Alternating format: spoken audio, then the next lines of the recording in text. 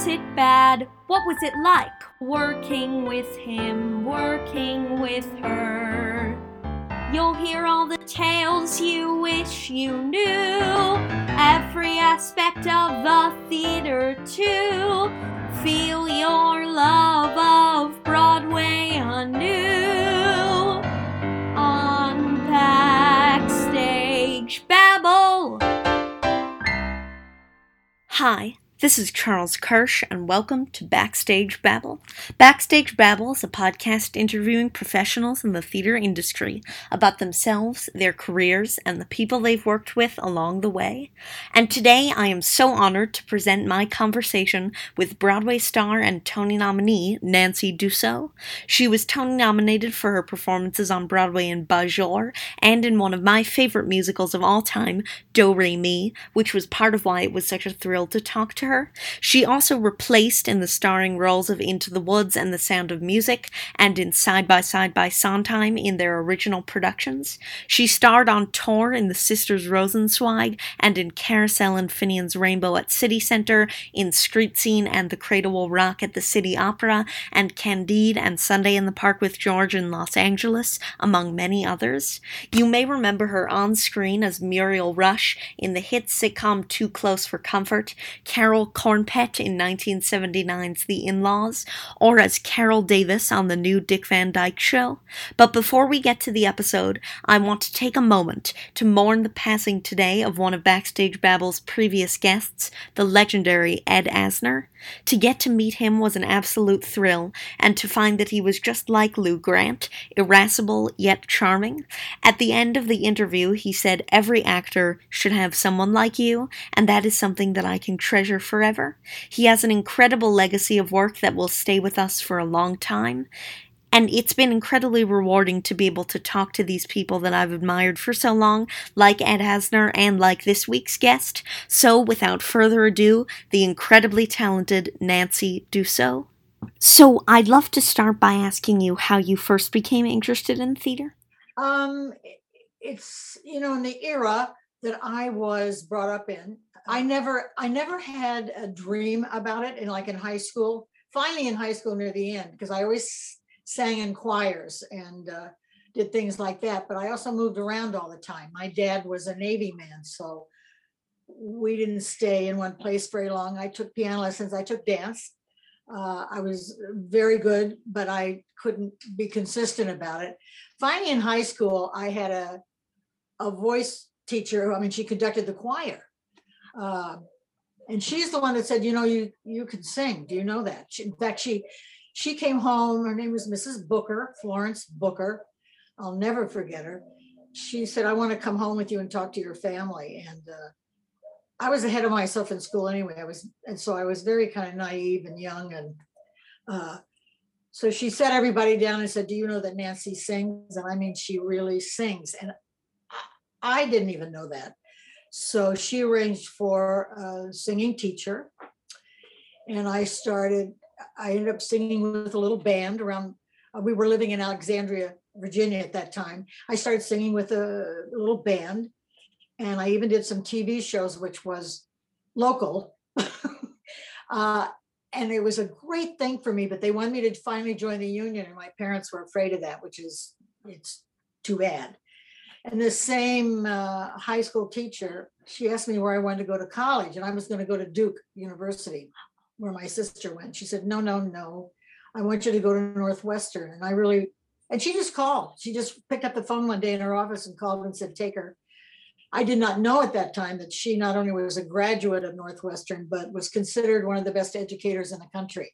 So they just took me, and I was doing my singing lessons and all my things. And then after my sophomore year, I did summer stock.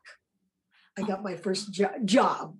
And that's when I went, oh my God, because I thought I was going to be a teacher. That was kind of the standard for girls, women at that time.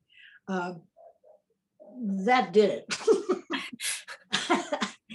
So I did that season, and I did the next season with this company. And I was very lucky in the sense that the director of this, it was the Highland Park Music Theater right outside of Chicago. And the director was extremely strict. He had all the singers take dance class every day. We had to do that. I mean, God forbid you should ever be late. He really taught me all the decorum Yeah. and responsibilities of the theater, which thank God. I mean, that was a blessing. And then I graduated and I missed my graduation because I had a job. Oh. I went to Cohasset, Massachusetts, and we were doing Can-Can. Oh. And it was a theater in the round. Have you seen shows in theater in the round? Yes. Have you ever seen? Yeah.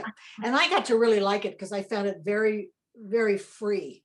But we were tearing down that aisle one day and the girl in front of me tripped and I fell over her and everybody else fell on me. And I kept rehearsing the Can-Can and everything. And but I hurt myself very badly. Oh. And the boy I was going with came to visit me and he had to rent a station wagon so I could lay down. I couldn't sit. And they took me to a specialist who said, you can't, you have to go home. And I was on the floor for almost a year. I laid on the, which, you know, at that age, I was 19 when I graduated. I mean, my heart was broken. I thought my life was over because by this time I was so gung-ho, of course, wanting to be a star. You know, you understand. But I finally got up and had to do therapy. And I went back to Northwestern for about a month and worked with my singing teacher. And then in the middle of winter, I went to New York and moved in with two girls. There were three of us in a studio apartment. And right away I found, I had sung with the Chicago Symphony when I was in college. That was a great thing. My singing teacher there, Elizabeth Weiser, a little Wagnerian soprano, she entered me in every contest there was. She looked them up and I won a contest to sing excerpts from Carmen with the Chicago Symphony. I laugh. I mean, I would give anything if people had iPhones and film and everything, because boy, would I love to have seen that performance, you know? And I played the castanets, everything, and I weighed about 100 pounds. I was a tiny little person singing. But anyway, I found the assistant conductor from Chicago was there teaching and working, and I started working very quickly. I mean, Karen and I laugh. I mean, we both, you know, we would go on auditions and open our mouths and we got hired. Everything is so much more difficult now. Yeah. You know, there's so many more people, number one, that want to do this. And I'm still in awe of my high school teacher, because if she hadn't told me that, I mean, I wouldn't have found out that I could do this and then find out that I really wanted to do this. So it was kind of miraculous to me. And many years later, I was on tour with a play, Sisters Rosenzweig, and we were in St. Petersburg, Florida. And after the show matinee, the usher came up to me and said, "There's two older women that are looking for you." And I went out in the hallway and I looked down and there was Florence Booker. And I started sobbing, just sobbing. You know, I ran up to her, "Oh my God, you made my life. You changed my life." And she just laughed and kind of poo-pooed it. But she did. She changed my life. Yeah. You know, and I lucked out that way. And when I finally got to New York and settled, and I got married quite early on, and I had another teacher, mentor. I feel very lucky. I'm also very aware that, as ambitious as I was, in a very healthy way, my life was always very much split because I was always married. And so I turned down jobs and, you know, certain things that I thought might not be so good, but that was my choice. And, you know, I don't regret it. That was a very long answer to your first question. So I do want to ask you, did you always know that you wanted to move to New York? And then when did it finally happen? Or when did you finally decide? Um, Mm. like I said, that first summer in summer stock, I, I was pretty sure then. And then the second summer after my junior year, there was just no question. And I remember asking, I don't know if you know who Bill Hayes is. He's had a very successful career as a singer and doing shows and television. But I remember he was the star of one of the shows I did, and that was my first part in a show. It was called Out of This World by Cole Porter, and we were doing a radio interview, and the interviewer asked, he said, "How long do you think it'll take Nancy to be successful in New York when she gets there?" And he went, "I mean, who can answer that? Number one, And he said, "Oh, maybe 5 years." I went, 5 years? That seemed like a lifetime. He said, "Well, I don't know, two, maybe, whatever." But it was then. That's what really, my parents were aghast. I mean, obviously, you have parents that really encourage you. Do they encourage you when you wanted to do this? Yes, yes, yes, they have been Yeah. encouraging. See, my parents didn't encourage me. They were always frightened, and so I think my father was always afraid, and then long after he had died, I was a professor at UCLA, and I thought, oh golly, I hope you can see me now. You'd be so happy. I'm earning hardly anything, but I am a professor. Yeah, I never had the advantages you had. I only had one record of one Broadway show, but it's interesting because when I was on the floor for almost a year, my parents had a mattress on the floor in front of the TV. So that's where I started seeing people from Broadway. Yeah. But of course, by that time, I already knew I was going to go to New York. But it was, my education wasn't so big, really, all about the theater, everything. But like I said, I had very good training with the people I studied with and worked with. So I felt ready. I felt like I knew. So it's a big decision to do that. I mean, I have been teaching voice, and everybody wants to go to New York. I mean, number one, I don't know how anyone affords it now. I don't know how they do it. And doesn't your heart just ache with the closing of all the theater? All these, a lot of people have had to move out of New York. But it'll come back. Well, tell me it's going to come back. It will. It will. Has to. They will see to it. So I do want to ask, if there were any performers that you saw on TV that you particularly thought you wanted to be like, or that particularly inspired you? It was the first one I saw that I knocked me out was not a lady. It was Robert Preston from Music Man. Yeah. And I liked her. I certainly liked her, Barbara Cook, and some people like that. But it's interesting, because I didn't have the people that I knew that I wanted to be like were the people I saw in the movies. Yeah. I did luck out that way. My grandmother took me to all the movies with Judy Garland and Betty Grable and Rita Hayworth, because I wanted to be Rita Hayworth, because she was the only one I saw that had red hair. Because when I was in school, it seemed like nobody had red hair. So I thought, well, that's an obvious place to go. But like most people, I did want to be Judy Garland, and I love Jane Powell and all those folks. And it was nice because later I did concerts with Judy Garland and met these people. So, wow, And what was it like to meet Judy Garland and to meet some of these other people?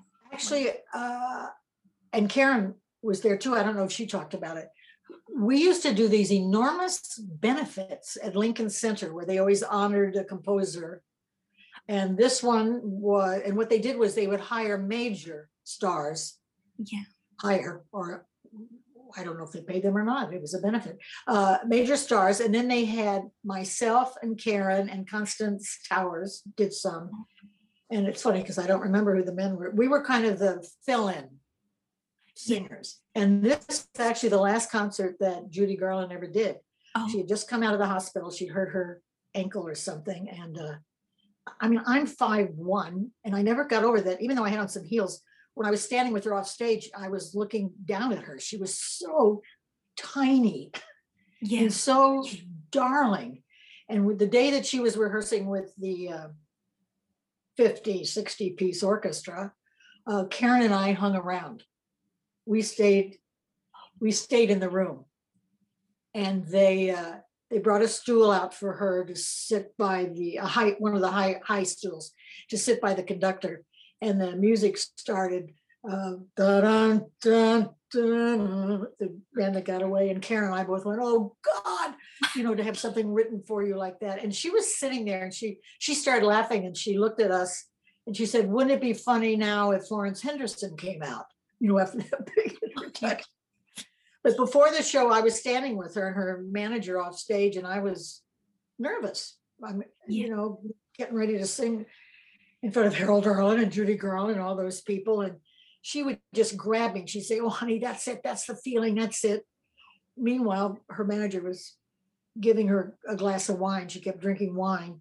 And then he would take it from her and offer it to all of us so that she wouldn't finish the glass. But none of us wanted it. But she was so darling. I was in awe of her. And it was funny, they introduced her. Now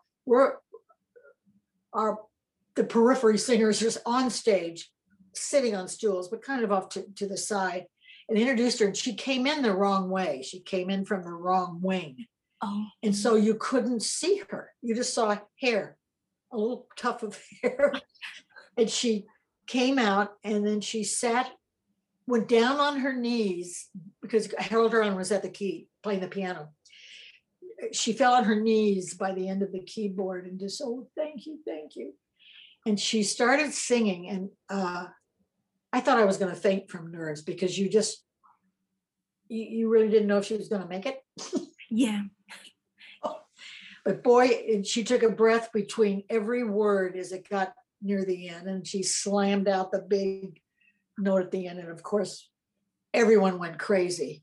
I had seen her at Carnegie Hall at one of her big concerts, and I don't know how I got there. I don't know why I was in the second row, how I got that ticket, but there I was. And I remember everybody around me was taking pictures, flash, and she asked, "Please don't do that because it's so." And they went, "Oh God, isn't she funny? Isn't she wonderful?" I mean, they just never stopped. Yeah. And that was the point where she was just sensational. I mean, she was unique and like nobody else, don't you think? Yeah. Who did you like? Who do you like? Oh, well, I do love Judy Garland and Liza Minnelli too. I mean, when Liza was her best, she was fantastic. Yeah. In fact, I think I saw it again last year, the big special she did. And that was one where they told her exactly what to do all the time. Wasn't allowed to wander or go off or, because that, and I used to tell my students, I said, "You got to look at this. You've got to look at the selection of songs and what order they're in and what she does." I mean, I said, it's just a textbook for how to be wonderful. Yeah. When she was really on, she was fantastic. Yeah. I mean, it's amazing. She's still alive, actually. God bless her. She is. She used to come hear me sing. And in fact, I have on my piano, I was just looking at a picture of her and Billy Stritch. One of the first times I did an act at the Russian Tea Room, they came and we hung around for a while. Yeah, it's been fun. Yeah. All the people I know. What was the last show you saw that you loved? Oh, well, I actually got to see a rehearsal of one of the shows that was supposed to open, which was called Flying Over Sunset. It was about sort of all these old Hollywood stars like Cary Grant and Claire Booth Luce. Yeah, I haven't seen anything since I haven't been back to New York in 4 years. I mean, we used to come all the time. So I missed out on a lot of shows. The last one I saw there, I think, was Hamilton, which we got to see twice in a week, which was great. Yeah. I couldn't get over that one. That was a situation where we heard so much about it that we were kind of anxious that, you always are fearful you might be disappointed or whatever. But we walked into that theater and I saw the set and I went, oh my God. I mean, even the set I loved. And it was funny because two very New Yorker couple was sitting in front of us on their phones and very blasé. But I laughed because as the show went on, I watched them every now and then because they became, more and more crazed, enthusiastic about it like I was. Yeah, when you see something really special, it really changes your life, Yeah, that's true. I think the play, I'm trying to remember if I saw it when I was in college or right after I got to New York, because I don't remember the year. The play The Miracle Worker. That knocked me out like nothing I'd ever seen live. Did you want to see the movie? I mean, you talk about two performances and performances, you just go, good God, this is fantastic. Yeah, it was hard for me to leave New York. When I came to LA to do a series, but every time I still had my apartment in New York, and every time we had a week off or whatever, I would fly back to New York, and I lived in the East 50s, 58th Street. And whenever I'd come over the Queensboro Bridge, I'd go crazy. And I'd say to myself, oh my God, I live here. And I made a career here. I was successful here. I was amazed and thrilled. So when we kept our apartment for a long time. And then the landlord was pushing us out because we didn't want to buy it at that time. But yeah, no place like it still. So I want to ask you next how you first auditioned for the City Opera, for that company, and doing like street scene there. The theater Cohasset where I fell. The pianist there, I think his name was Don Smith. I think I'm right. We became friendly. And he worked for the New York City Opera, and they were doing their lighter season. They were doing street scene, and they were looking for someone. They said that looked 16. Obviously, they didn't feel they could find someone that was 16. And he said, "Oh, I know someone." And I wish I could remember what I sang for them, auditioned for them, but I don't. But I got the job, and which was fantastic. And I had one number. What was funny, I got in trouble very early on in that I wore a little dotted Swiss dress. I was a graduation girl. That was the character, a graduation girl. And it had elastic around the sleeves here. And I was standing in the wings watching the show. And I had my arms folded like this, and they said, okay, get ready because you're on in a couple minutes. And I couldn't put my arms down. The elastic was so tight and my veins were sticking up here, so people got on either side of me and helped me get my arms down and were slapping my arms. But it was a successful show. It's a wonderful, wonderful show. Beautiful music. And then they had me do The Mikado. And then I did another one. And then they kept bringing me in to sing for Julius Rudel, the head man at the New York City Opera.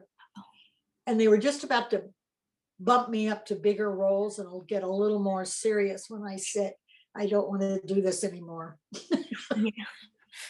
And of course, I'm curious what would have happened if I pursued it more, but I didn't. By that time, I had a job singing at the same time. I would go back and forth at the upstairs, at the downstairs. Do you know about that? You know about that? Yes, I do. Yeah, I auditioned for that in the kitchen. Come on, I want to hear you sing. I was in the kitchen. That was very successful for me doing that. I had a Story in Life magazine from that. I first went to the club upstairs at the downstairs. It was really chic.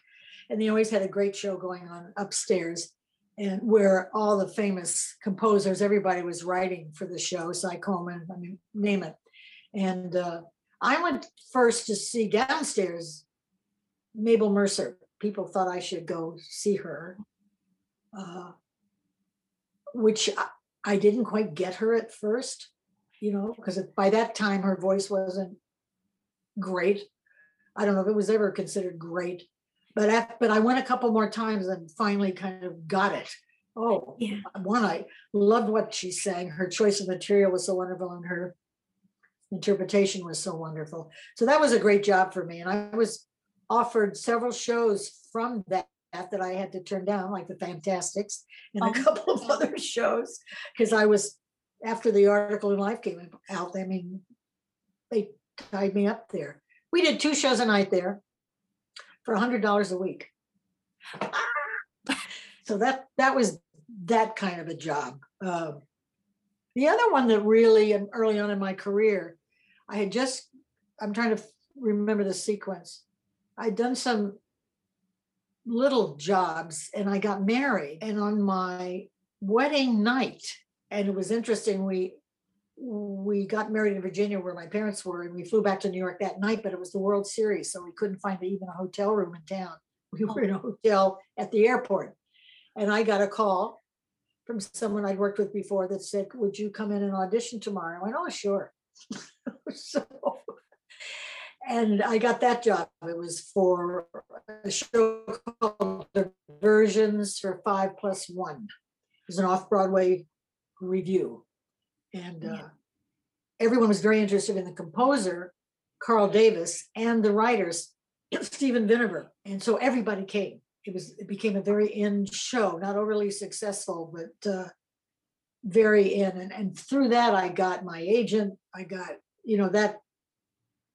that kicked off my career big time. That was before Upstairs or the Downstairs and everything. So that was a lucky break. And I think I sang for that audition, Look to the Rainbow or Over the Rainbow, one of those, one of those two. They got me every job, those songs. I do want to ask you a little more, if that's all right, about Julius Monk and Upstairs. Oh, good. Yeah, he was, he was a very tall man, very aristocratic looking, very tall, slim, very well dressed, with a sort of affected voice. I mean, he was, I think, Southern, sounded British. You could hardly understand a word he said.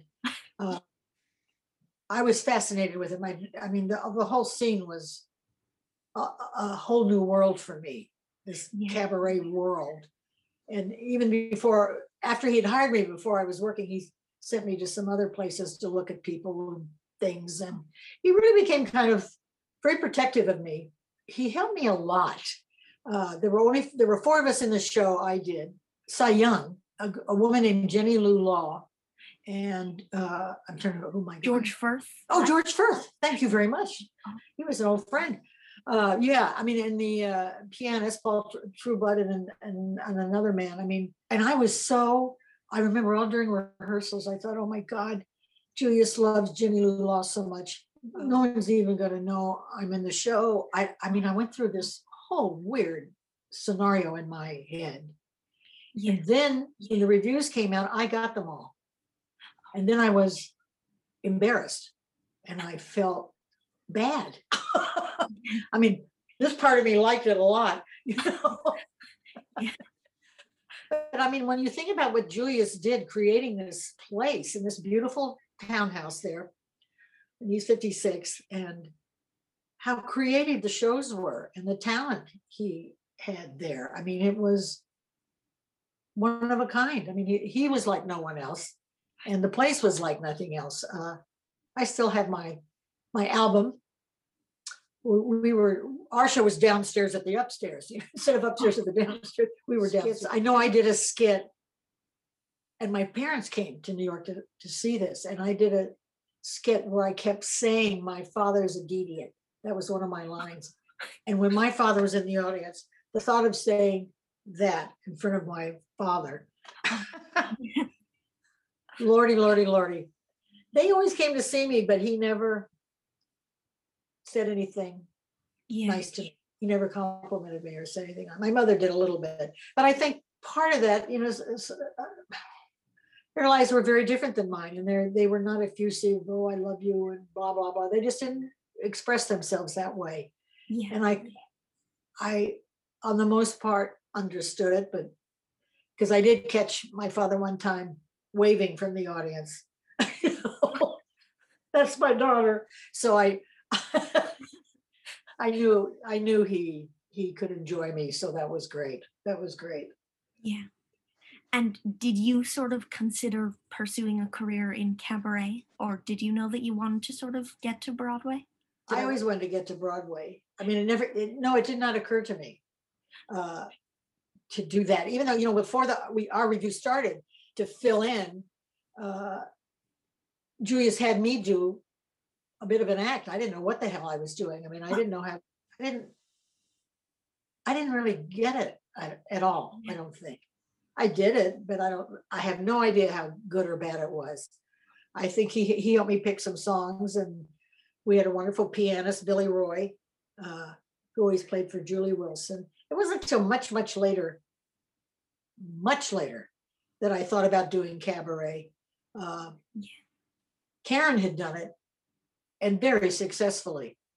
She was fantastic. She really knew she told wonderful, funny stories, true stories, and picked wonderful songs, and of course sang like a son of a gun. No one sings like her, has that voice.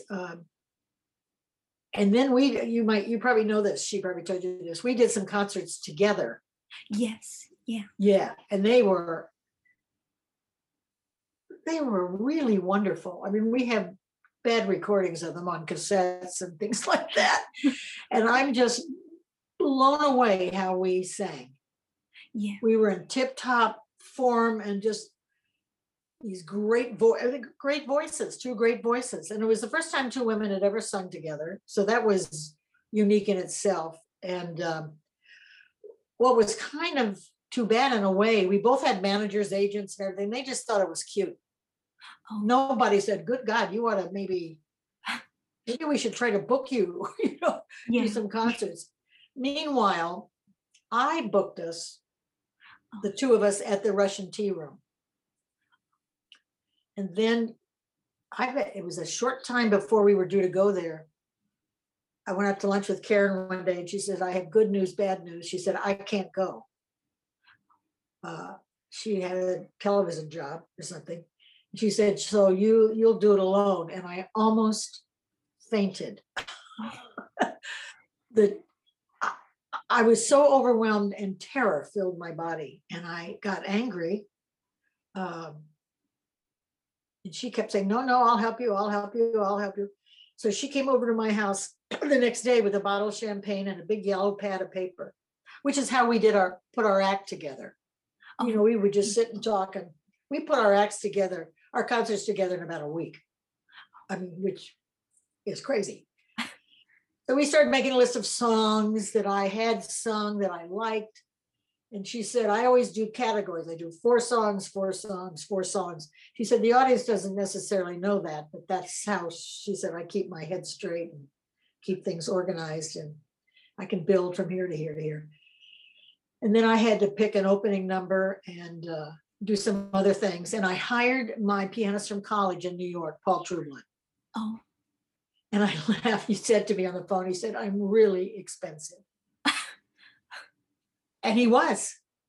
Yeah. I mean, he really was. And I said, okay, because I wanted someone I knew. Yeah. Yeah, I needed that comfort. And it was funny, the song I picked for my opening, which Karen thought was really odd, was a song called We've Got Tonight. It's a Bob Seger song. And right off the bat, it's, I know it's late. I know you're weary. That's the second. I'm glad your plans did include me. And she said, how can you sing a song with the word weary in it? And I said, well, it's late. I thought nothing of it. And it was great because a very wealthy friend lent me her apartment on Park Avenue, and I flew in by myself. My husband came later. I flew in by myself. And as I flipped on the lights in the apartment, the radio went on, and that song was playing. Oh. And I called my husband immediately, and I went, it's a sign. It's a sign. I made the right choice. And it went really well. I didn't sing as well as I wanted to. And I remember someone videoed it for me. And when we got home, my husband said, "Oh, come on, let's sit down and watch it." And I said, "No, no, no, no. I have to watch it alone first." Because the only thing I was interested in and watching, I knew what the voice was and everything. And I liked what I sang. I said, I want to see if I like me, if there's a real person standing there talking to the audience, that, I wasn't affected, or I don't know, not telling the truth. But I watched about 5 minutes of it. And then I said to my husband, "Come on in. The real me is up there." Yeah. And then I sang there again in like 6 months. I did another whole act. And then, Karen and I came out here to LA and did our act again. And but I still didn't really pursue it. Yeah. After I did the series, Too Close for Comfort, I did. Oh, I did. And I'm sorry, I did an act, but I didn't always go into New York to do it. And I am sorry about that. I should have always gone in, just to keep, I like to remind, Karen and I say, we like to remind people we're still alive and that we could still do things. So my last act I really liked. Yeah.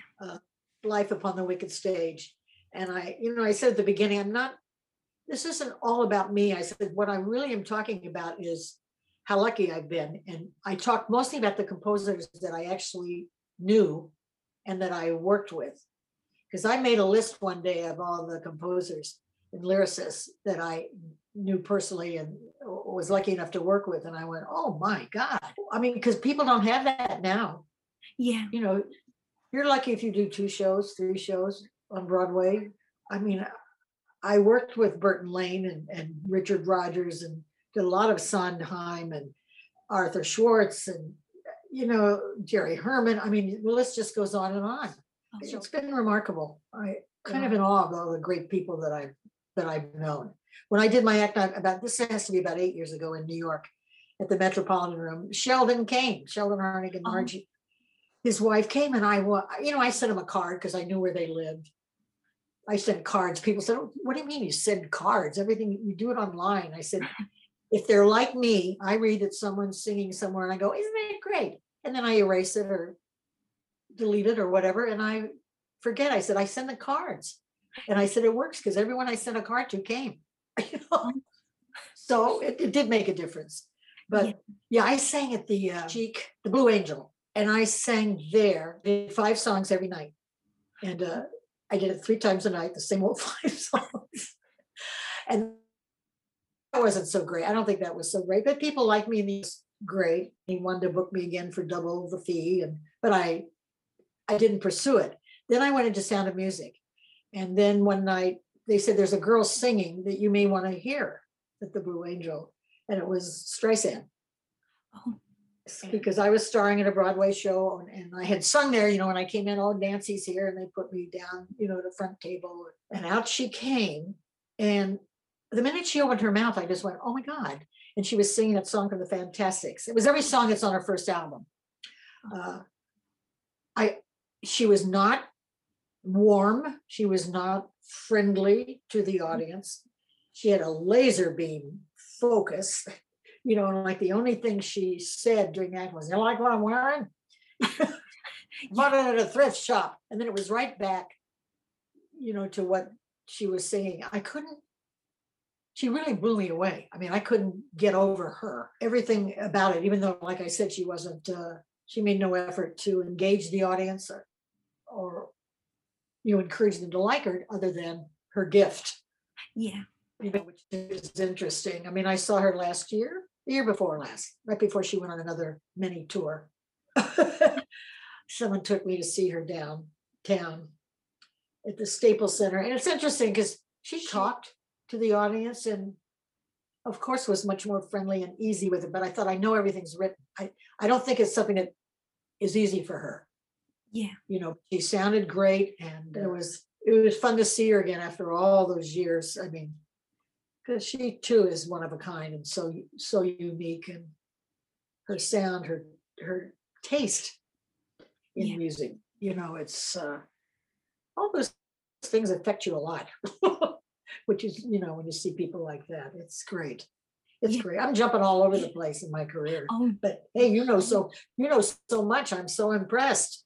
Oh, thank you. Thank you. So I want to ask you next about another great writer that you worked with, which was Mark Blitzstein on No for an Answer. Yes. I don't, unfortunately, I don't remember a lot about him, Oh, other than we worked together and he coached me. I was unaware at that time, and because I didn't have Google, yeah.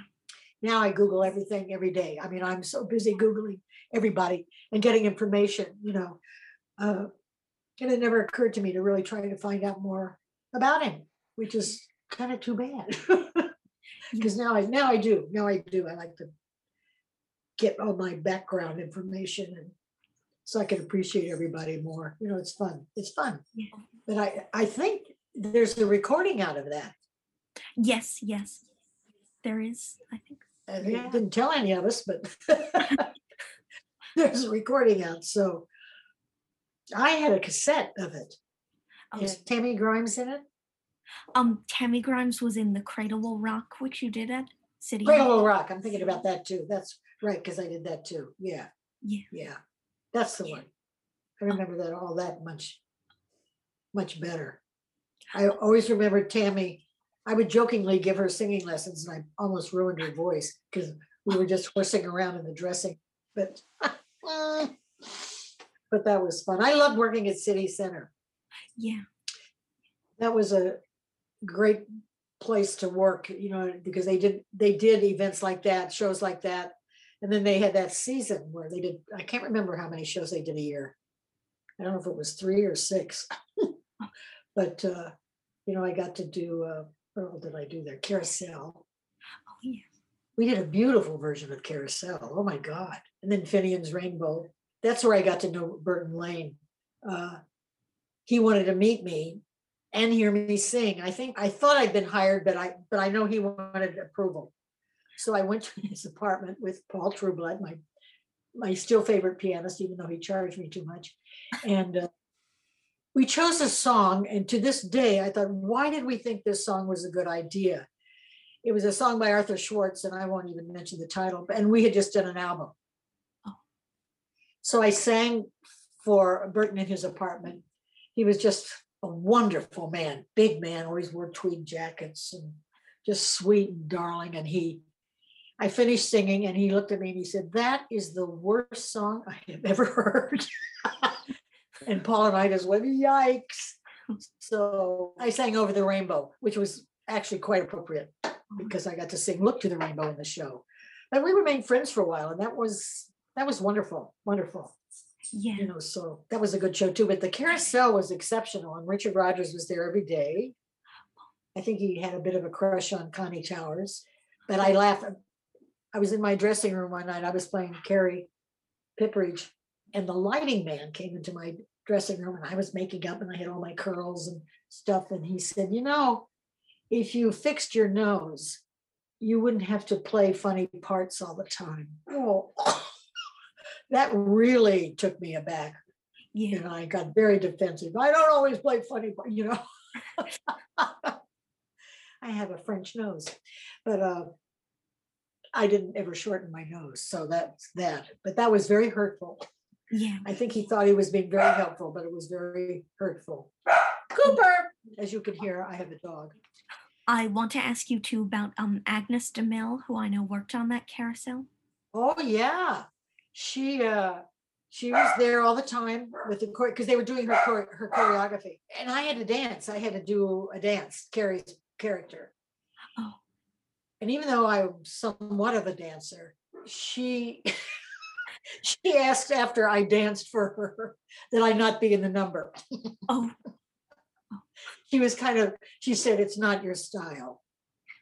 I do remember doing little hop things across the floor, and actually that did not hurt me. That didn't hurt my feelings or anything, because she was very, she was an older woman by this time, very strict about what she wanted, and she worked real hard with everybody. So I want to ask about a show you did that I believe closed on the road, which was Lock Up Your Daughters. Oh yeah. That was quite the experience. They brought over, it was very successful in England, and they brought over almost the entire cast except for about 4 of us. hired here, and I was fascinated with these English people, I must say. Their first question was at rehearsal, where are the bars nearby? So I didn't really, I mean, I knew you could go get a drink at Sardi's, or I knew you could get it, and they had it in their contract that we stopped rehearsal at 4 for 20 minutes so they could have tea.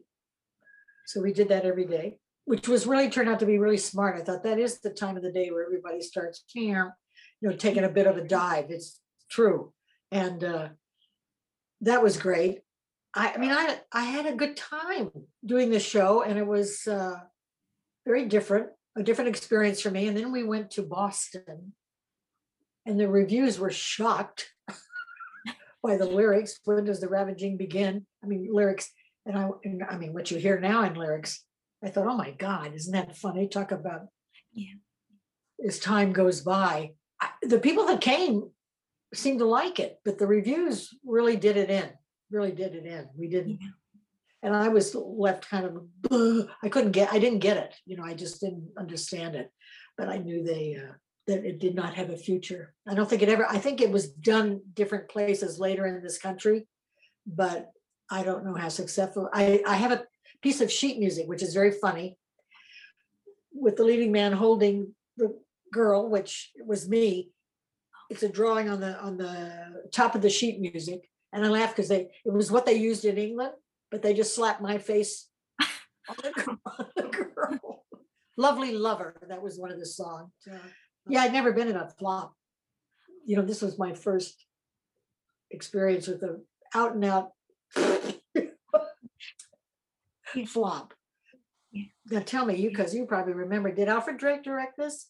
Yes, he did. Yeah, because then later I did a season at the Goodspeed Opera House with him. Oh.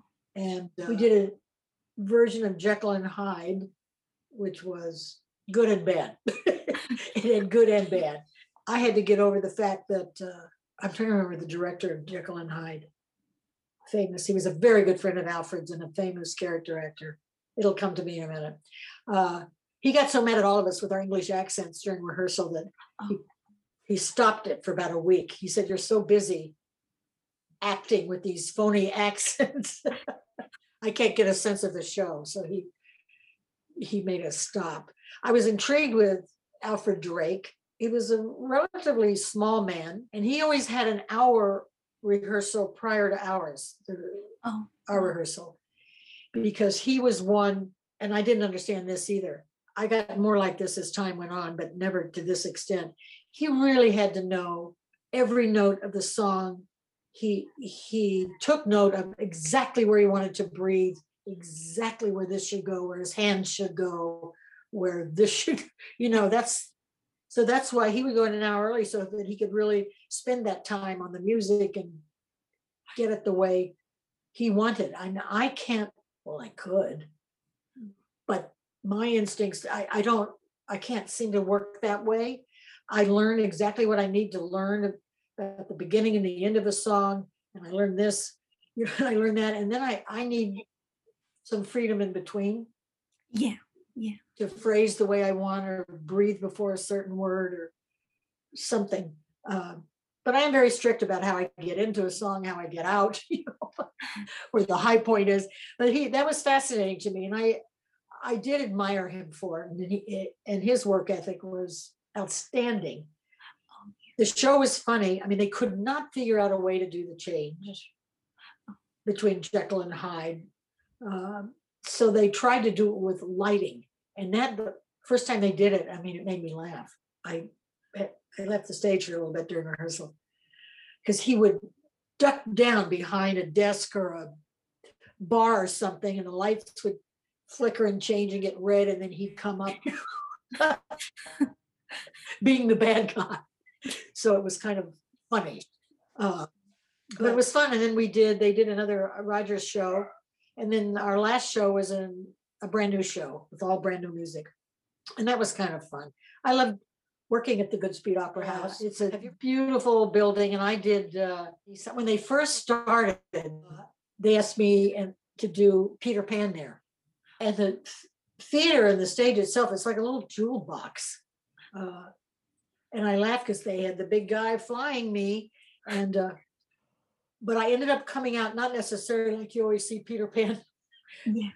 coming out like that. I kind of came out sideways, feet first, because it was such a short, such a short distance. So I could slam into the wall by the mantle. But it was a great production. They hired a young guy to direct, and he also built the sets because he was an illustrator, and he was very, very young. Bloom was his last name, and they were all local kids. And he worked with those kids. He got them so good. The production was absolutely adorable, and it was the plan was Michael Price wanted to do it every year at Christmas time, but he never did. But I had a house up there by that point, but I remember trying to get to the theater because it was in the winter and snow and ice. And one day I turned up at a matinee, and I think there were 12 people in the audience, 14 people, something like that. But we did the show full out, full everything. And I love doing the show. I did that on and off for the rest of my career, Peter Pan. Who did you see do it? Have you seen it? Yes, I saw the TV production they did, which wasn't great. Not the Mary Martin one, but the Oh yeah, she was. Forgive me, I don't mean to be unkind, but I thought she was really not good. Oh. Very wrong for it. Just very, very wrong for it. Yeah. I know she loved this show, and I've seen her do very decent, good work on television, but this was unfortunate. Yeah, I did a lot in summer stock, a lot. And Sandy Duncan's a friend of mine, so of course I saw her do it. I thought was fantastic. It's a hard show. Yeah. It's a hard show to do. It's long, and needless to say, physical. You know, but it was great. It was great. Yeah. Lordy. So I want to ask you next about how you first got into one of my favorite shows, which was Do Re Mi. Oh yeah. Oh, after I'd done that review off Broadway, that they called me on my wedding night. Oh.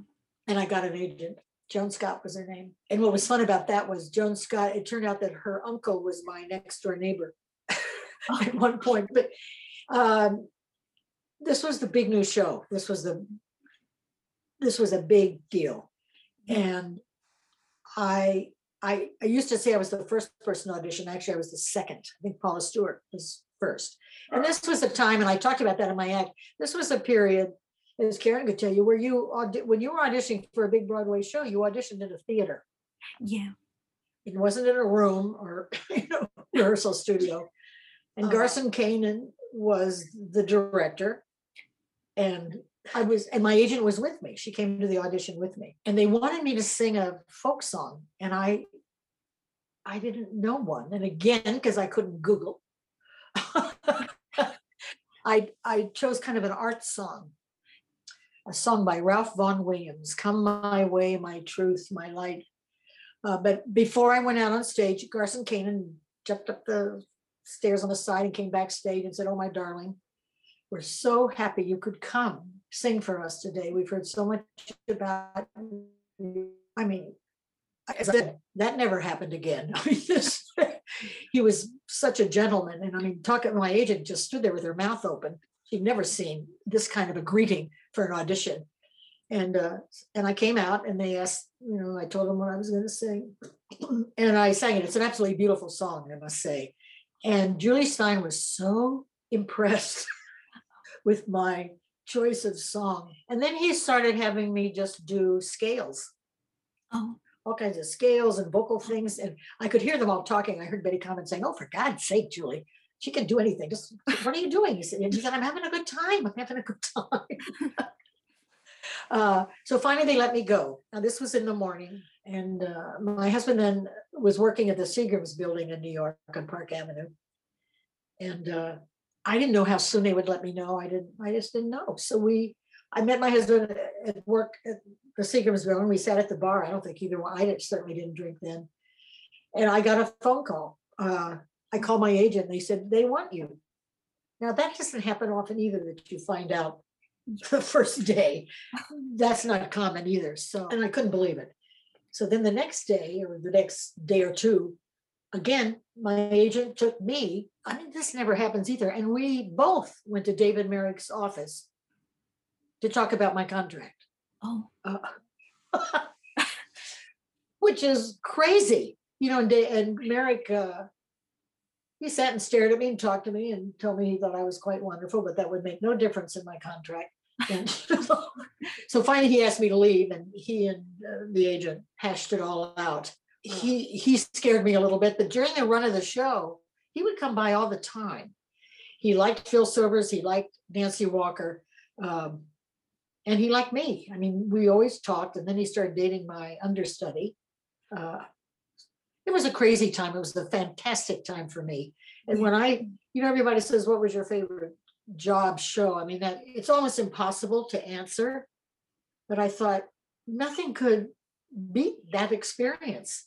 yeah. Here I was working with these major stars, and they had like 7 different fantastic character actors in it.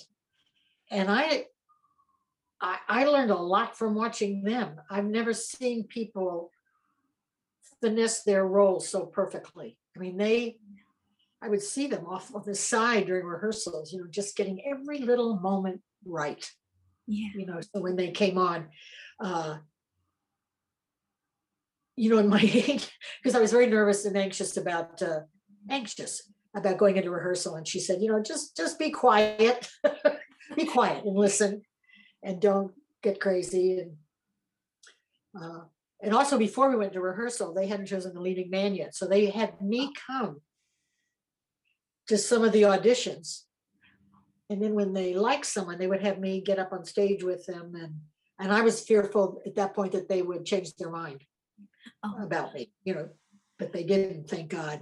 And Julie Stein, he was so crazy about me and my voice. And they hired a man named John Reardon to play the leading man, who made me swoon with his voice. I just loved his voice. But Julie would always ask me, do you like this song? And at one point I had a folk song, and I didn't like it.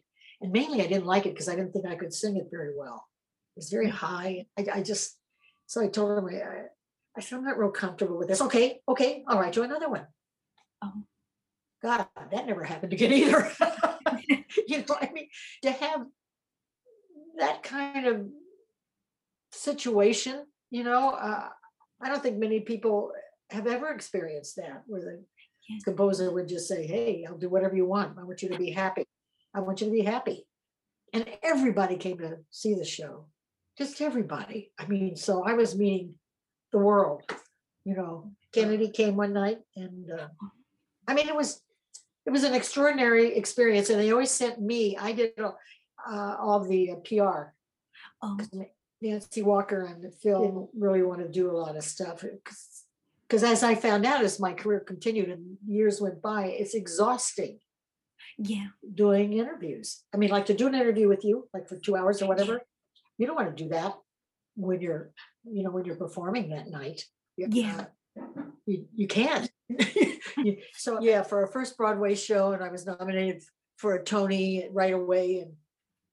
But this was kind of the rules for the Tony Award. I was nominated for Best Supporting Actress in a Musical, and in that category, because their names were not above the title, was Cheetah Rivera for Bye Bye Birdie and Tammy Grimes for Unsinkable Molly Brown, and they were absolutely the stars of the show, but their names were not above the title. So I knew I wouldn't win, but that was fantastic. So the whole experience of that show was terrific. Even it was funny because they changed the show, of course, a lot, and they got different choreographers. What happened was, too, after we ran over a year, I know it was over a year, they went on the road, and I went, oh, I can't do that because I'm married. And David Merrick went, you signed this contract? It says you do the show for 2 years, no matter where it is. So I did go on the road. The one thing because no one likes to have regrets, but I do regret this. They wanted to know if I wanted to go to London to do the show. And again, I can't go off to London to do the show. I never mentioned it to my husband. And months later, maybe even a year later, I mentioned it, and he just went, "Oh my God, I could have come." Oh, My company has business in Europe. I mean, I could have come. And I so am sorry about that, because I've never sung in London. And I know it would have been just a phenomenal experience for me, but that was my youth. I was very young, yeah. very married, and I just didn't think it was possible. So, but all in all, yeah, that was a phenomenal experience. And I remember we opened at Christmas time, and then Betty Condon invited me to her New Year's party, New Year's Day party, whatever it was. I mean, she was famous for this party. My husband and I just sat there in awe. I think I even brought my in-laws with me, because Henry Fonda was there, Oh, and Lena Horne. And Lena, I remember my husband and I were sitting on the couch, and she dragged a chair over and sat in front of me and just went, "Oh, honey, you're just the best." She went on like that. And then Judy Garland came and brought Liza. And Liza was still a young, I don't know how old she was, young girl at that point. And I thought, what a strange little girl she was. Who knew? Because then later, not too long later, I was vying for a Tony with her. So it was that kind of whirlwind, glamorous, fun, everything you think about associated with that show. It was great. yeah. And I do want to ask you what it was like to work with Phil Silvers, because I know a lot of people say different things about him. You know, about years, I'm going to say 5 years ago, whenever it was, I ran into one of his grandchildren. And I said, "I'm so glad to meet you, because I want to tell you how wonderful he was." He was so generous to me and helpful to me. He also liked me because I would listen to all his showbiz stories. Oh, You know, if there ever we were at a party together, an event, he would always kind of hang around with me and talk to me. But he again taught me decorum. And I remember one day in rehearsal, and I actually was upstaging him, but I was not aware of it. Because like I said, I was brought up in the theater in the round, so you don't have to think about things like that in the round. That was still close to home to me, the theater. Anyway, he just said, "Honey, you got to come down right with me. You deserve to be right downstage with me, and you come down with me."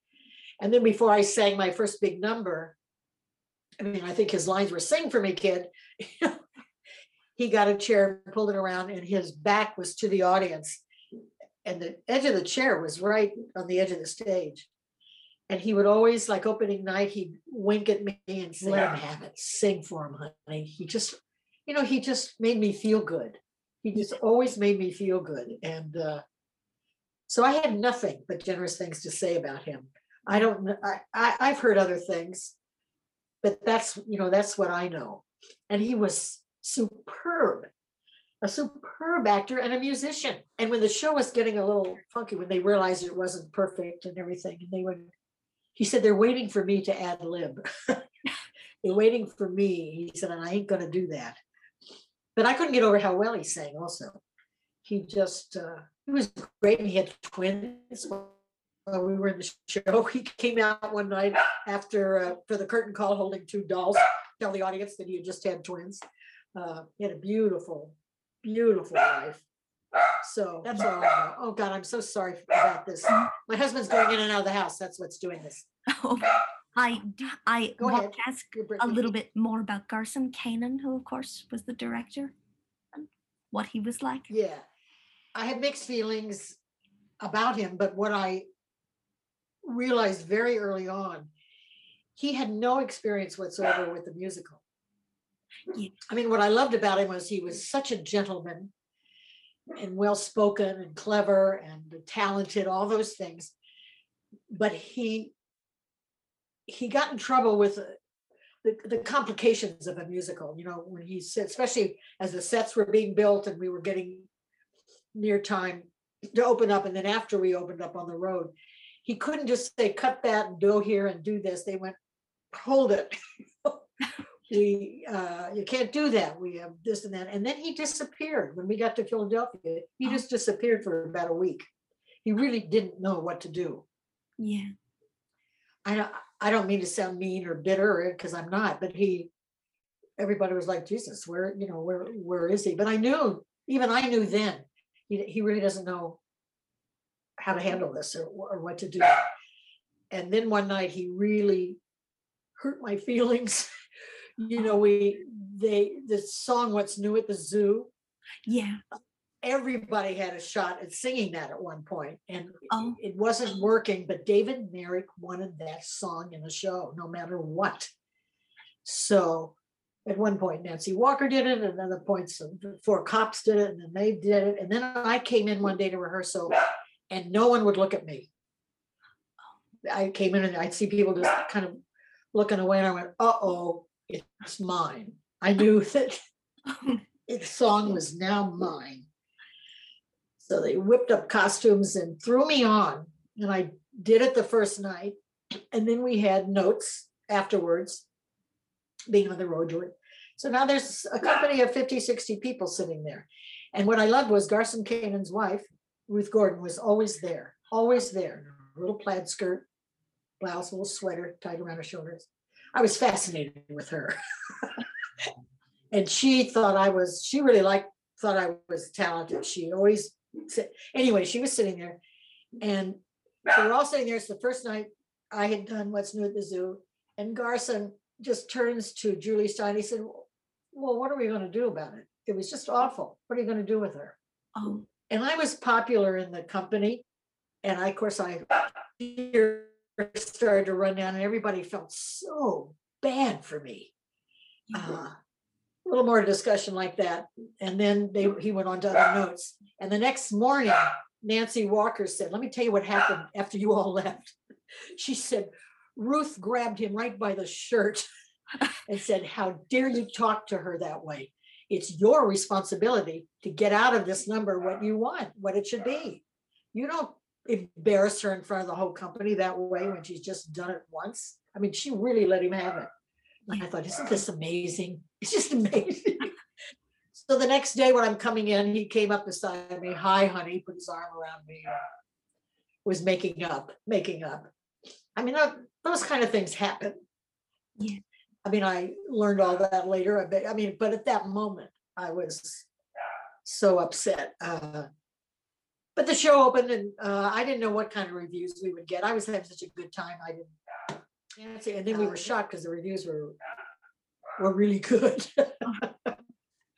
So it was nothing but a good experience for me all the way through. I could have done the show forever, Yeah. It was great. So I want to ask you, I know we talked about the Tonys briefly, but I want to ask about your experience with them in general, including that and Bajor when you were nominated too, and any other time you've been there.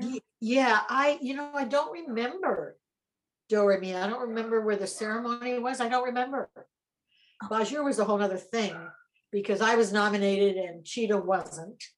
But we became really close during that show. And we went with, it was Cheetah. I'm trying to remember who she was. Me and my husband and George Grizzard, who was a fabulous actor. We all rented a big old limousine. And at that point, the Tonys were held in a hotel ballroom.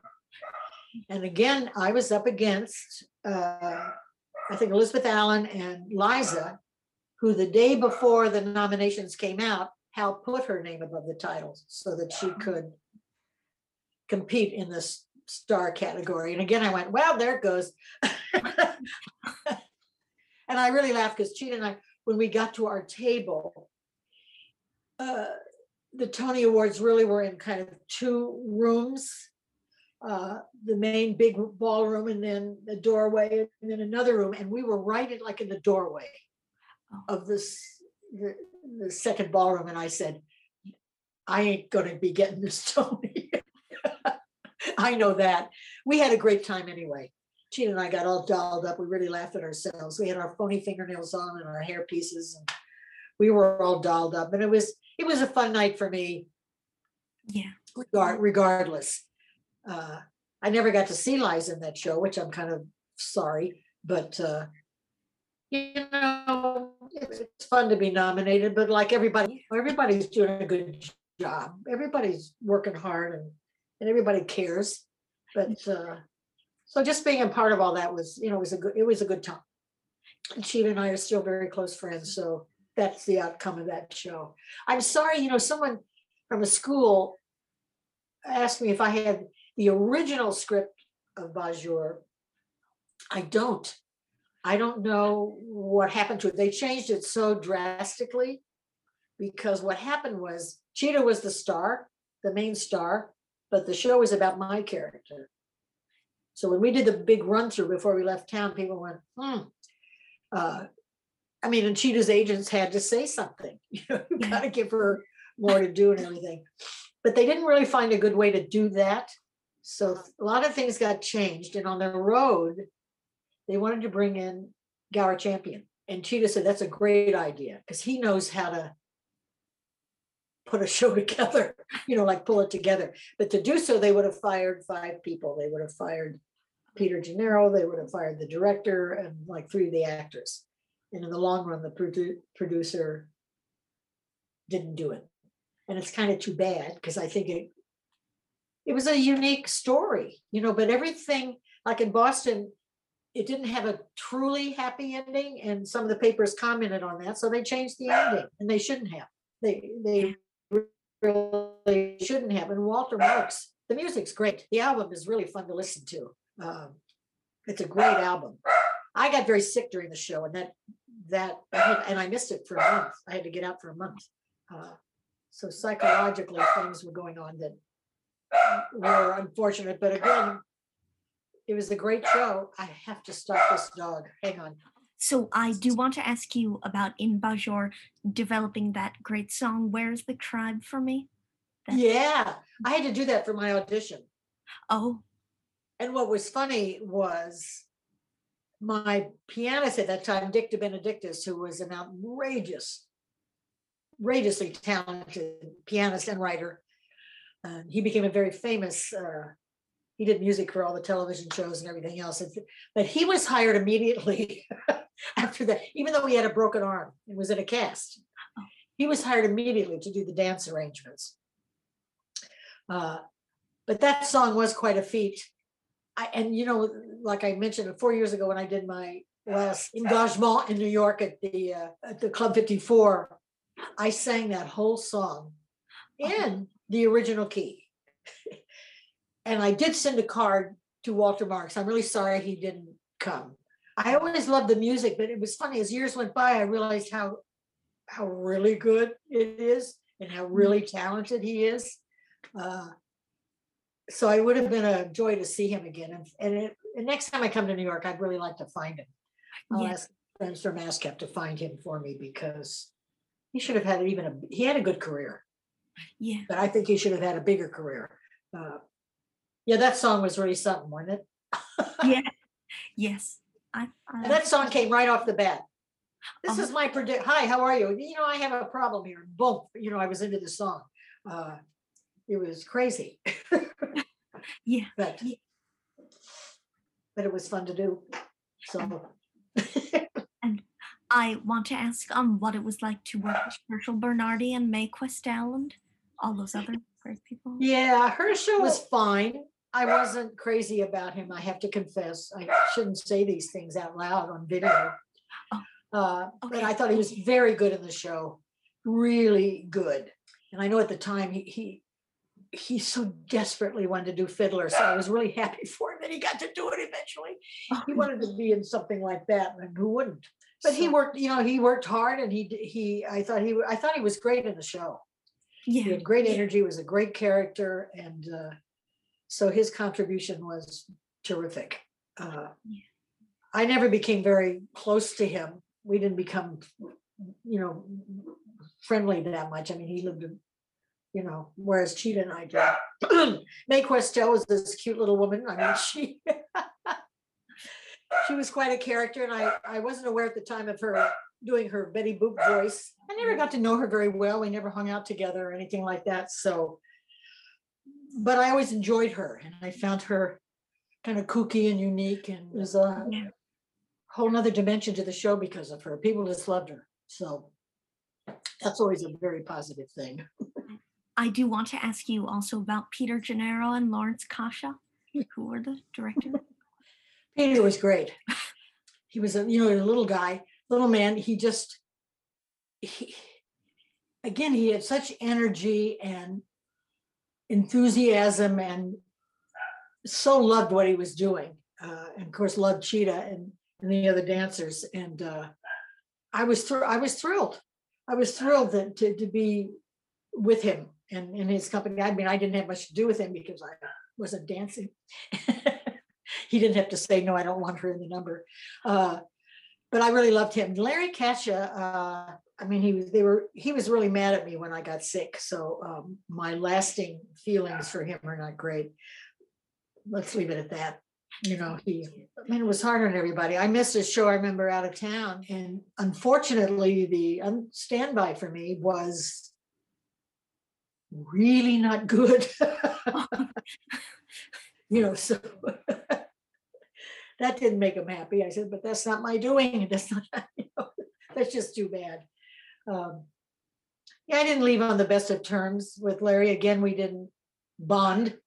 We didn't have a great relationship, but he got the show together. So I compliment him on that. I do. I don't know what happened to him after that. So I want to ask you next about going back a little bit about playing Maria in The Sound of Music. So how did you first come to do this? They just asked me to do it. But I had to go meet Richard Rogers in his office. And I was a little anxious because he had a reputation. Yeah. As a womanizer, he had his girlfriends. And I must say, when I went into his office, he locked the door, and that made me very nervous. Oh. But he just talked to me. We just talked. Yeah. He wanted my opinion on the show and other things I had done. And, it was very nice. And I left. And that was fun for me. I didn't have very long to learn the show. I think it was under 2 weeks. And I remember when the day of the show, I think this is true. I had a music rehearsal in the morning, and then they did a run through in the afternoon, and then I opened that night. So that meant I did the show 3 times that day. But as I came for the afternoon, they were putting my name up on the marquee, over the title. And I was standing there watching them, DUSS. And the stage manager came running out the door and said, "Get in here. They're waiting for you." And I said, "Yeah, but look what they're doing." So, but that was a treat to do that show. I really loved doing this show, and I was a good age to be doing this show. I was still very young, and I had the right energy, even though the director said to me, he said, "Oh, my dear, you must take naps." And I said, "I have to take a nap?" Really? I have to take a nap? Mary always took a nap. But I hadn't been in a show that had that kind of appeal to families and kids and nuns and priests, everything else. I mean, I got fan mail from priests, and we could have run for much longer. As the show ended, we were on twofers. God, do they still do that? Because the Carol Burnett was coming in the show. Which unfortunately flopped because we were still doing a very decent number of people every night, and because people returned to the show, they saw it over and over and over again, and I loved it because as my career went on and people I met, just people socially and who've become my friends. "Oh my God, I saw you in that show. My mother took me to see you. Oh my God." And that is really the best. Yeah. I said, give me a family show anytime because, people that you really like or you become acquainted with in a show, that you don't forget them. Yeah. You just don't forget them, that presence on stage. And I know the choreographer came in one time after I'd been in the show maybe a week, and his note to me was, he said, "You don't act like a star when you come on. I want you to," and I said, "But I'm not." I mean, the audience doesn't go, "Oh God, here she is." I said, "But by the end of the show, they know really Yeah. I'm the star of the show. And it was funny because during that time, had to be during that time, I saw Mary Martin in a show and I went, oh, I know exactly what he meant by that. Because the minute she walked on stage, everything about her, she had fabulous posture, her attitude, you went, this is a star. I mean, when I came on in Sound of Music, you were sitting on a mountaintop, singing your heart out. I didn't know quite how to translate that into my performance at that point. But I sure got it later when I saw certain people, on stage who were big stars. Yeah. It's interesting though, in the musical theater, there aren't that many big stars. People who do go on, especially in this day and age, people that go on from show to show and experience that kind of success doesn't happen that often. Bernadette certainly did it. Barbara Cook did it. Present day, I know there's some really good women out there. Oh golly, I'm trying to think of one now. I think the last thing she did was take over in My Fair Lady. Oh, Laura Benanti. Yeah. Yeah. Yeah. I mean, she's having a very successful career and she's really good, she's also been able to combine television and stuff. But it's hard to have a real ongoing big time career. I mean, I had just done a play off Broadway with Joseph Papp, Trelawney of the Wells, and it was just a great show, great production, great for me. But there was a newspaper strike, so it never got quite the accolades and crowd that it should have. And then I got a job in California, and Joe Papp was so mad at me, and he never hired me again. How can you do this? You stay here, and I'll put you in this, and we'll do that. But I was eager to do some television, and I had a good job offer, so then earned good money. Yeah. So off I went, but I was sorry that I never got to do anything down there again, because that was great. Jessica Tandy and Hume Cronin came to see this show, and they just thought I was the cat's pajamas. So it was exciting to be in a play. Yeah. A real play. I like doing plays. Yeah. I want to ask what it was like to work with Joseph Papp. It was great. He was very much the captain of the ship down there. I mean, I know he made a lot of people mad too, but I so admired what he was doing. Yeah. He was a real force, a real dynamic force of a person. And the actor who actually put the show together and wanted to do it, Joe Papp agreed to mount it and do it because he just liked this man so much. He thought he was so talented, which is really great. That he would do that just for someone he really admired. That's how it got on. So I had such admiration for him, for how gutsy he was. Yeah. And he was tough. He was a tough, devoted theater guy. He was really something. All the different shows he did and people he got. I was very proud of myself that I worked with him. Yeah, I'll leave it at that. Yeah. So I want to ask you about doing the Beggar's Opera on TV. So what was it like to be doing a musical, except it was filmed? What was sort of the difference? It was hard. It was hard. Kenneth Haig was in it. He was great. Linda Lavin was in it. We worked so hard, and then came the day of filming, and they wanted to do it all in one take. I mean, whew, and they kept stopping. And I said, I have 17 songs in this.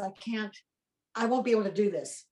And also I was a little distressed with Linda. I don't think I've ever told her this, and I must someday. She was great. She came off just great, but she threw us all off because it was a whole different performance than during rehearsal. So every time she opened her mouth, whoever was with her was like, it was always like oh, okay. I have a copy of it somewhere, and I haven't looked at it yet. So I had seen it at some point. It was, I remember it was very dark, the way they photographed it and everything. It was all very kind of intense and depressing, a little bit depressing. but it was quite a feat. And someone just sent me one of those little things that you stick in your computer. I don't even, so I haven't looked at it again, which I must now that you bring it up. I'm really curious to see it again.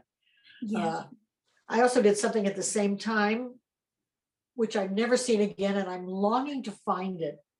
I did a thing with Alan Alda, which was a takeoff on all the Doris Day, Rock Hudson movies. And we did that for PBS. And I thought, what happened to that? Somebody somewhere, maybe someday in New York, I can go to PBS, track it down, because I loved Alan Alda.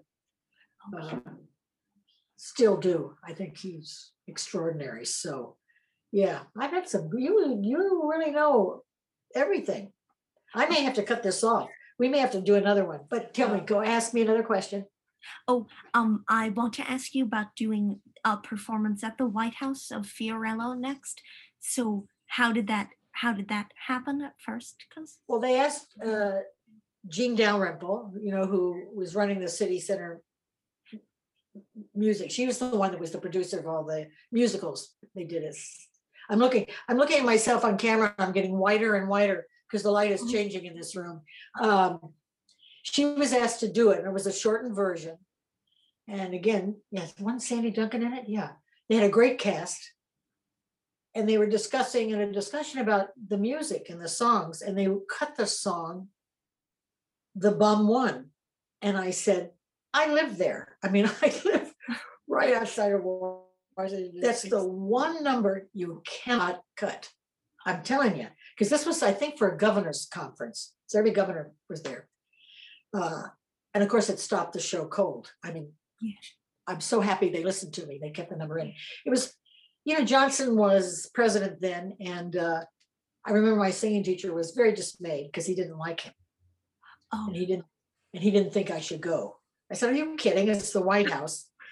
Don't you see, if you don't like him, that's even a better reason to go. You can see how everything works and how he talks to people. You can get all the gossip and in stuff. And it was so sweet. My parents, Mrs. Johnson heard that my parents lived in Alexandria, and she said, oh, please, let's have them come. Oh. So they called them and they wouldn't come. My father said, I don't have a tuxedo. And I couldn't, they just got very uncomfortable with the thought of coming to the White House. Yeah. I was thrilled to be at the White House. The show was really good. And I remember before we started, they said, Johnson, of course, the president will be right down front. And you can tell if he's bored if his hand is in his pocket and he's jiggling the change in his pocket. That's the way you'll know if he's really bored. But he never did that. Oh. We were all wined and dined and fed, and it was snowing outside. It was beautiful. And I danced with Hubert Humphrey, I remember. And, it's really an experience to go there. And I have to confess, these last 4 years with Mr. Trump, that they never had an event there. They never did any musical evenings or did anything like that. And I miss seeing those because I always looked forward. Obama always had these wonderful evenings. I mean, it started with Jackie Kennedy. They always, had these lovely evenings and events. And it was a joy to see them. And it was a thrill to be there. And I got a big Christmas card from them. Signed the next year. So yeah, it was a great experience. Great. Yeah. So I think I want to ask you about one more thing, and then maybe that will be a good place to sort of break between part one or two. So I want to ask you about doing half a sixpence at the Kenley Players. What was it like to work with John Kenley? Because I know that he has been quite a character, huh? From what you've heard and read. Boy, was he ever. With his bright red hair and running around on a bicycle everywhere. He was unlike anyone I had ever seen or met. And again, I found him fun. He had this fantastic energy, and what he had done. I mean, our show went to 3 different places. I mean, what he had done theatrically in that area of the country to bring in all these stars and produce all these shows was phenomenal. And I know when I was there, he said, I'm giving you a party. We're going to have a big party tonight. And he came and sat outside my hotel room. He wanted to see what I was going to wear, because you do know that he was a woman in the winter in Florida. He became a woman in the winter in Florida. He was, the red hair and very, very, very pale skin. And everybody was crazy about him. At least I sure was. Of course, I couldn't quite picture the extremes of his life. Yeah. And I was absolutely fascinated by it and everything I heard about him. And I was crazy about him. And I worked with Noel Harrison, and that was great. It was good. It's doing those kind of, and Karen did much more than I did in summer stock and stuff. It was always fun to go see these other towns, number one, and always so amazing to see the response to the theater. And he really was the first one to realize, unfortunately, he didn't always hire theater people. He knew the value of hiring people from television. He knew that was a way to get people to come into the theater. Yeah. So because I had done both, theater and television, he wanted me there. He liked me there. Because that's what happened to my career in New York.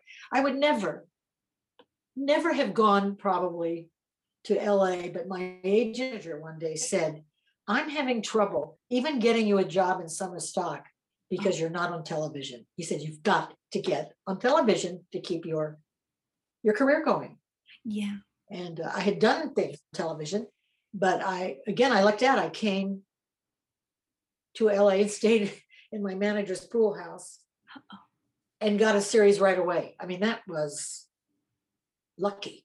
The other series I had done in the early 70s, the new Dick Van Dyke Show, I really got that because Carl Reiner had just seen me in Trelawney of the Wells. Oh. He had just seen me in that. So he brought me in at first to play the wife, Dick Van Dyke's wife, and then they thought I was too short and too young. And then after the show started, they'd already done one or two, they brought me in as another secondary character. So that was great. So, I lucked out and got that show. And then I worked a lot every summer. For 2 full summers, my husband directed me, and I'm getting my act together and taking me on the road. And we toured all over the place. And that was tremendous because I loved the show. And, I brought the idea to my agents. They went, oh, you can't do that. No one's going to book that. They don't know your husband and blah, blah, blah. So he just got on the phone and booked 2 full summers of the show. So we had a ball. Yeah. That was one of my favorite shows to do because it was a contemporary, musical. And I was glad to be in something that had something to talk about women and how they're seen in the workforce and, them wanting to do what they want to do. I was making big statements. So that was, I love the show. It was great. And that is where I ended part 1 of my interview with the fabulous Nancy Dussault. Make sure to come back next time for part 2, and thanks for tuning in.